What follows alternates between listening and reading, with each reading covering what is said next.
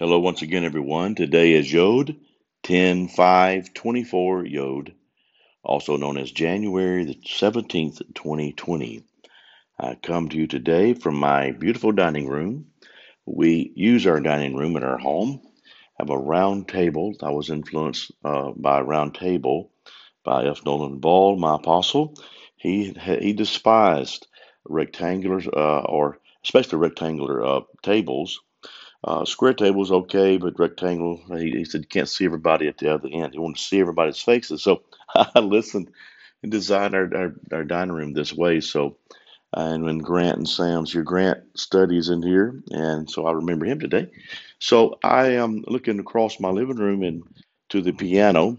Right now, we have a nice baby grand piano, and my wife, Rob, say hello. Hello. She is at the piano and she's on a project that I've got her on right now. One of the adventures, when Yahweh calls you to do things, He puts this adventurous may not make any sense, and it may be even some labor involved, but it's a fun thing. If it's not fun, you might want to back away and realize that may not be the adventurous. Say, well, some of it is just work. It is, but you're excited about it, like when you're digging a treasure. It's a lot of work, even finding some things, even finding some paths that lead to, if you will, dead ends. But that's a path you check off. You search out the secrets.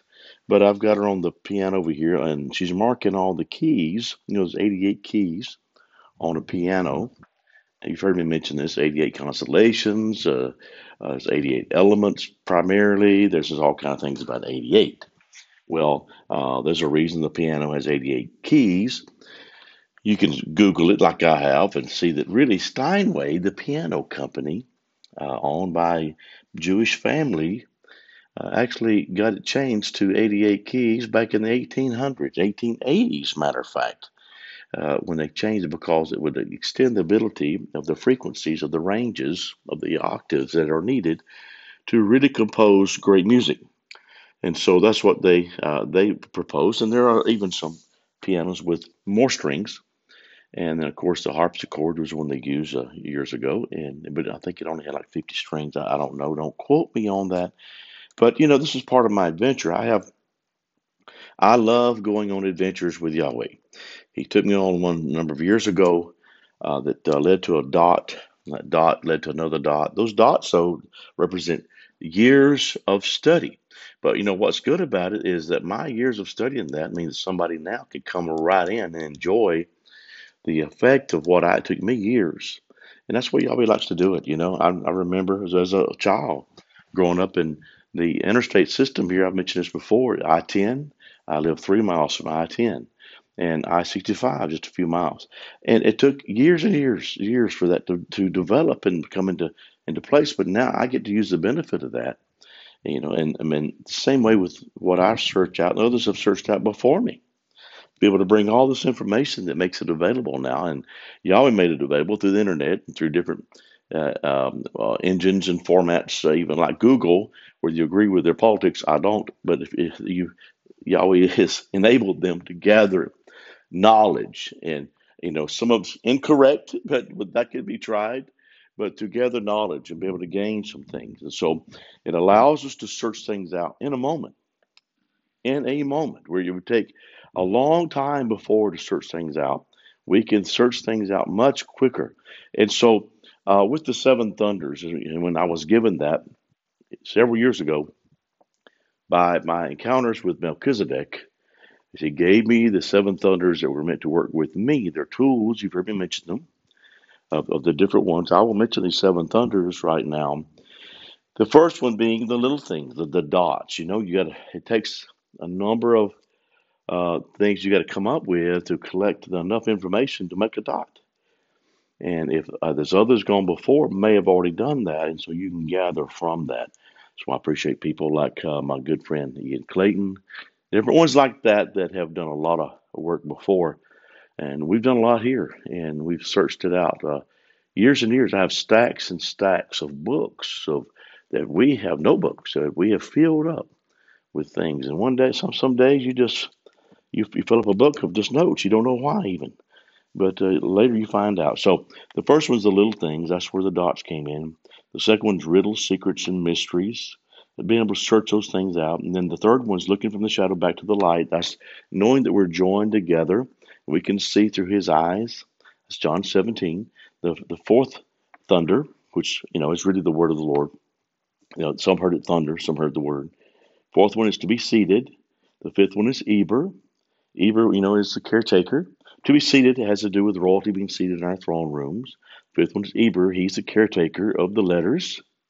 The sixth one is the number six, to realize how that numbers can be marked a certain way, and they're not meant to be. Yahweh created numbers.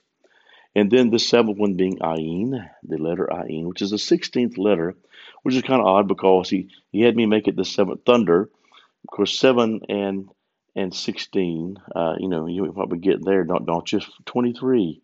23 is where we come up with uh, our friend God. And I appreciate Dr. O in his conference this week mentioned me. I'm honored by that. And he said that y'all had given me the letter God, and everybody else needs to realize that it's not necessarily given to everybody. It can be a dangerous thing. It can lead you into a path of darkness that can destroy you. Exactly. But I believe that those that are joined to me and care, I believe you have a right to that. But you still may want to ask, and see. But I'm at home with God. I know what to do with God. He's a spiraling staircase through darkness. That darkness is Koshek. And Koshek, if you're not sent by the authority of Almighty God, could be a place you'll wander into nothing, in nothingness, and lead you down a path that is very dangerous. So I understand exactly what he was saying, and I appreciate it. But I'm on this next adventure. He always has me on an adventure with the piano. And he's wanting to show me some sounds with those who have been diligent to hear their names of the six letters. He's wanting to show me some key sounds that goes along with the names. Isn't that cool? So I'm on this adventure, and it does involve some labor and some work and effort, but I've learned how to do this. But I always call on Holy Ghost and the seven spirits of the Lord, and whomever and whatever else that Yahweh wants me to use to be able to see the secrets, not be fooled. But now I'm down the road farther now, because I do know how to engage with Eber. I do know how to engage with the numbers. I do know how to engage with the little things, the mysteries and secrets. I know how to be seated in Zion, but I'll still never take it for granted. The seven thunders are a gift to us. They're tools, just like the revelation of the seven spirits of the Lord are a revelation given for us in this day, in this age.